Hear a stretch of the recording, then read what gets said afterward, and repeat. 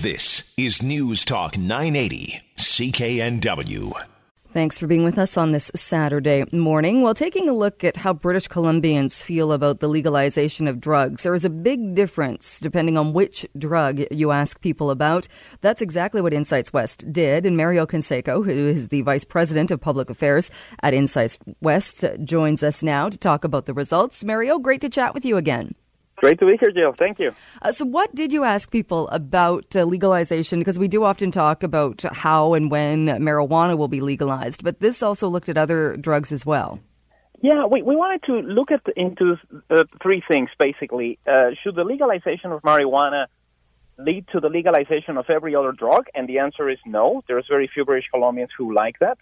We tried to get some consensus on where legal marijuana should be sold. We didn't get it. And we also tried to take a look into the legal age for somebody to buy marijuana. And there's also a little bit of a confusion there. So lots of decisions for the BC government to take. And there's just a few months left before marijuana becomes legal. So it seems like British Columbians, for the large part, seem okay with the idea of legalizing marijuana, especially when you compare it to some other drugs, the harder drugs, I guess you could say.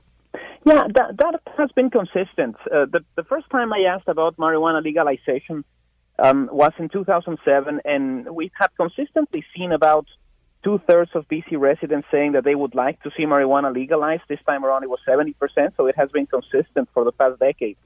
But what's also been consistent is there's no appetite for legalizing other drugs. The level of support for legalizing cocaine, heroin, crack, crystal meth, fentanyl is lower than 20%, and in some cases lower than 10%. So in that sense, I don't think there's a lot of BC residents who are looking at this from the standpoint of, if you're going to legalize one of these substances, why not legalize everything?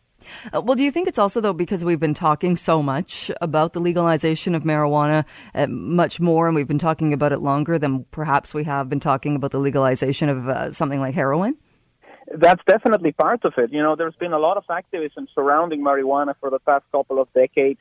There's the 420 Festival. There's been lots of discussions about how to do this. And, you know, we haven't seen that type of activism coming out of anybody else who wants to profit from the other drugs. And I think that definitely plays a role.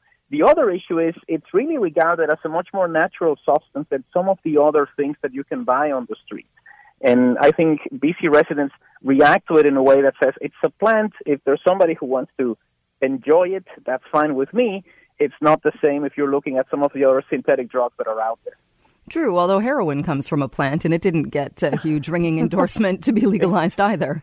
Very, very low. I think it's really complex in the sense that we've heard some discussions coming from some academics over the past few weeks that say, well, why not legalize everything? And that way we can control what is coming out, what is being sold, and then it'll be easier to stop all of these overdoses from happening. We don't see a lot of appetite for that. You also looked at how old somebody should be to acquire marijuana and how it should be sold. And it seems like British Columbians have an opinion about that as well. Well, this is going to be, in my view, the most difficult decision for the government, because we see 43% of BC residents who say, let's just have a standalone store where you can buy marijuana and marijuana-related products. There's about 1 in 5 who say, let's sell it at a drugstore.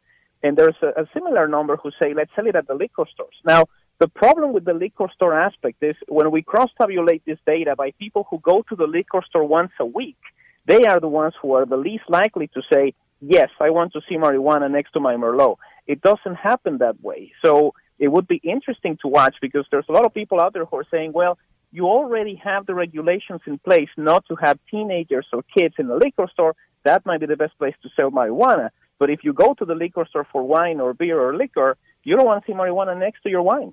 And I'd heard the argument, too. We've talked to marijuana proponents in the past, too, saying we don't want our marijuana next to your alcohol. We don't use your alcohol. We want our own store, too. Well, and that is also true for most of the residents who say that they smoke marijuana at least once a week. And it's really going to be difficult. If you sell it in a place that already has those controls, it might be a little bit easier to regulate.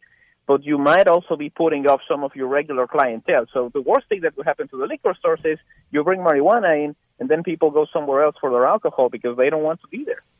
43% of British Columbians, according to your poll, said 19 should be the age to where you can buy marijuana. 23% said 21. I would imagine that might make it difficult, too. If you were selling two products in one store, one you had to be 19, the other you had to be 21. Now you've got the issue of identification and making sure people are of the right age. Well, that is going to be tough also because there's a tendency to look at it more as, well, if you're old enough to vote, you should be old enough to have marijuana. And there's about 13% of residents who say 18 should be the age. Most of them are looking at 19, which is the same age that we have right now for alcohol. But it's quite complex. There are other jurisdictions within the country that have different legal ages for alcohol. So it's going to be tough for the federal government to say, well, can you have a legal age for marijuana that is going to be different from one place to the other? If it's a federal jurisdiction and they say, well, it'll be 19 or 20, 21, but there's still a little bit of a confusion. And we do see that there's more conservative voters at the federal level who are saying, make it 21, make it like higher than it is for alcohol. It also looked, I found the findings interesting when you looked at the background of people, whether you had a European descent, South Asian descent, your background makeup in that sense when looking at the legalization of marijuana. You know, we've been asking this question about ethnicity for the past 2 years. Sometimes it doesn't tell us much, but on this particular survey, it told us a lot because we do see a lot of support for legalization from South Asians and Europeans. If you're of European or South Asian descent, you're more likely to say legalize marijuana. But the level of support drops dramatically among the East Asian community, and that was quite interesting to me to look at the level of support just dropping to the 40s.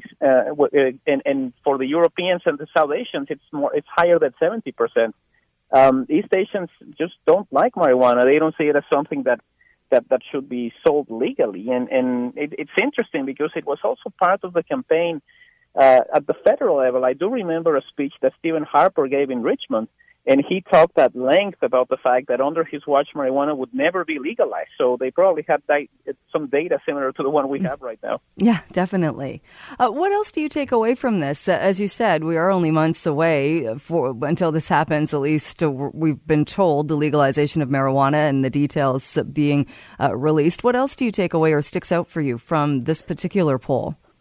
Well, one of the things that is there is there's been a little bit of a difficulty for the federal Liberals to connect in D.C. recently. I think we saw a lot of people, especially young people, who maybe would have voted for the NDP or the Greens in the last federal election, who coalesced around the Liberal Party because of three reasons. One was marijuana legalization.